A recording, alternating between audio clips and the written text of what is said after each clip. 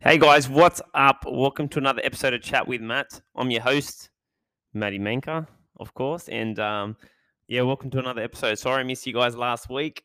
I was busy actually coaching, and running our business. So anyway, we're back. Here's another week, and you're going to really like this one. So shout out to Shah. She asked me this question, and I go, you know what? That's going to be a great podcast topic. So let's cover it, why don't we? But before I get into it, you probably already know what I'm going to ask you. And look, if you're one of those who hasn't left me a 5-star rating or review, we don't want you here. All right? This is just for those that have, taken the time. Only joking. Relax. All right, guys. Anyway, scrap all that. Just real quick, if you can leave me a 5-star rating review, it really helps us get the podcast out there. If you haven't, fair play. We still love you. Trust me. I appreciate you listening. For those that can take 2 seconds, literally pause this podcast, take 2 seconds, go to iTunes, click on the 5-star. If I'm shit, give me 1 star, give me a rating, and just leave me a little message. All right, guys, it really helps us grow this. Now, today's one: can you still lose weight without working out? Now, this was a question from Shah, and I thought this was a great topic to cover. Now, a lot of people have weight loss skewed, right? We've been taught that, weight loss is the answer. Now, weight loss should be the answer to most issues, but when we're looking at weight loss, we need to think about more than just the weight, right? Now, anyone can lose weight. If someone comes to me, they're 100 kilos. If I put them in a severe calorie deficit, like drop them to 1,200 calories, got them doing, 15,000 steps a day, bang, they're going to start losing weight, right? Easy. That's with zero exercise. We've done it lots of times. Now, here's what happens when you're not exercising or when you go down this route of just going for weight loss when you start a new diet. Most people, actually, let's not even go down the route because most people don't even know how to exit the diet. So what they do is they jump into a diet, they restrict calories severely. They jump on a diet, they've got no idea what they're doing. They're not exercising. They lose a bunch of weight, right? And then they can't sustain the diet. They go back to how they were eating. They gain a bunch of weight back. Or they just end up skinny fat. That's where the term comes from. When they lose a bunch of muscle, they're stuck on low calories. Their metabolism adapts to super low calories, and that's it. That's why it does my head in when there's people on the internet talking about, oh, your metabolism's not fucked. Look, I'm not saying your metabolism's absolutely fucked, but here's the thing: if you restrict calories for long enough and you're super accurate with tracking, so if you eat 1,000 calories and like true 1,000 calories, I'm saying you're tracking every gram and you're doing a bunch of cardio 7 days a week. Now, if you do this for a long period of time, your metabolism is going to slow down. It's not broken, it just slows down because it wants to preserve body fat.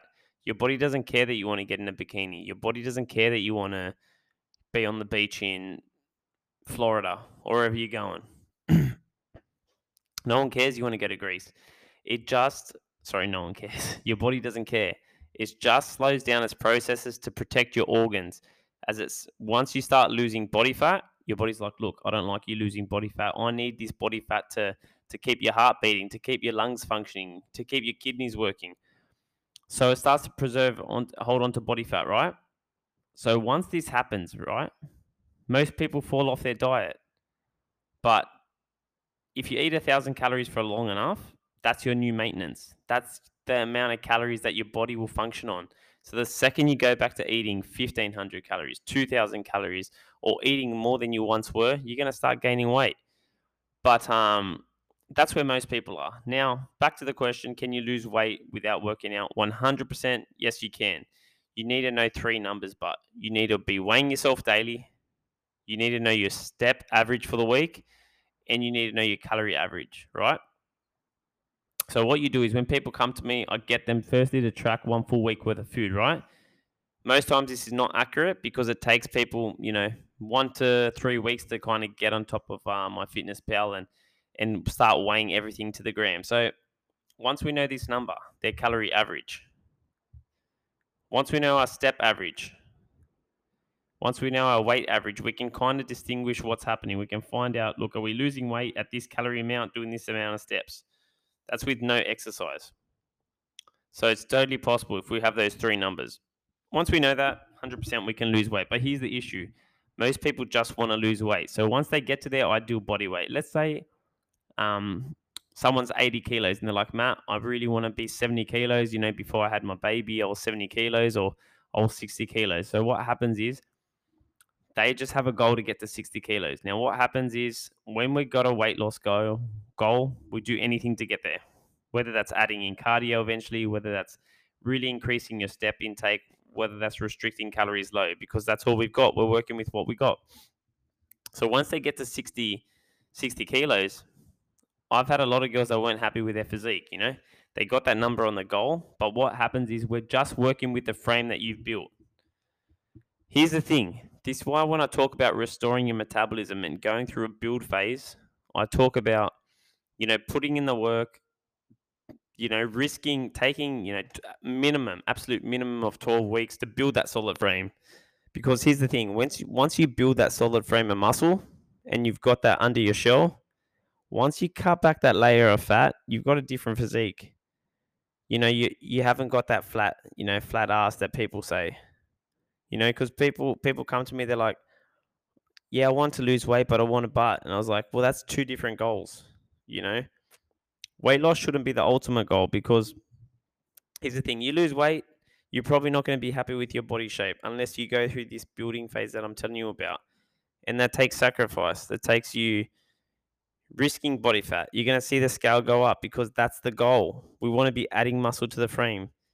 Once we've added that muscle, then we start cutting back. And that's where resistance training comes in. That's why I'm a huge advocate for resistance training.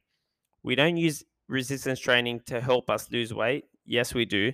But the main reason why I love resistance training, obviously the mental benefits and physical, all that kind of stuff, but is to build that solid frame and to ensure we're doing the right things with calories to facilitate that. So we go through a solid, we keep clients at maintenance. We put them in a slight surplus. We get them to, change their body shape, add some muscle to the body. And then once they're ready for a cut, we come back and we start cutting. But if we're just getting a client come to me, the second week we're putting them straight into a cut, they lose a bunch of weight. It's not healthy, man. Obviously, weight loss is healthy, but there comes a point where we're just ripping body fat off, and then if it just becomes a goal thing, a weight goal, we keep pushing and pushing and pushing. Eventually, it's not healthy. There's going to be nothing left of you. So my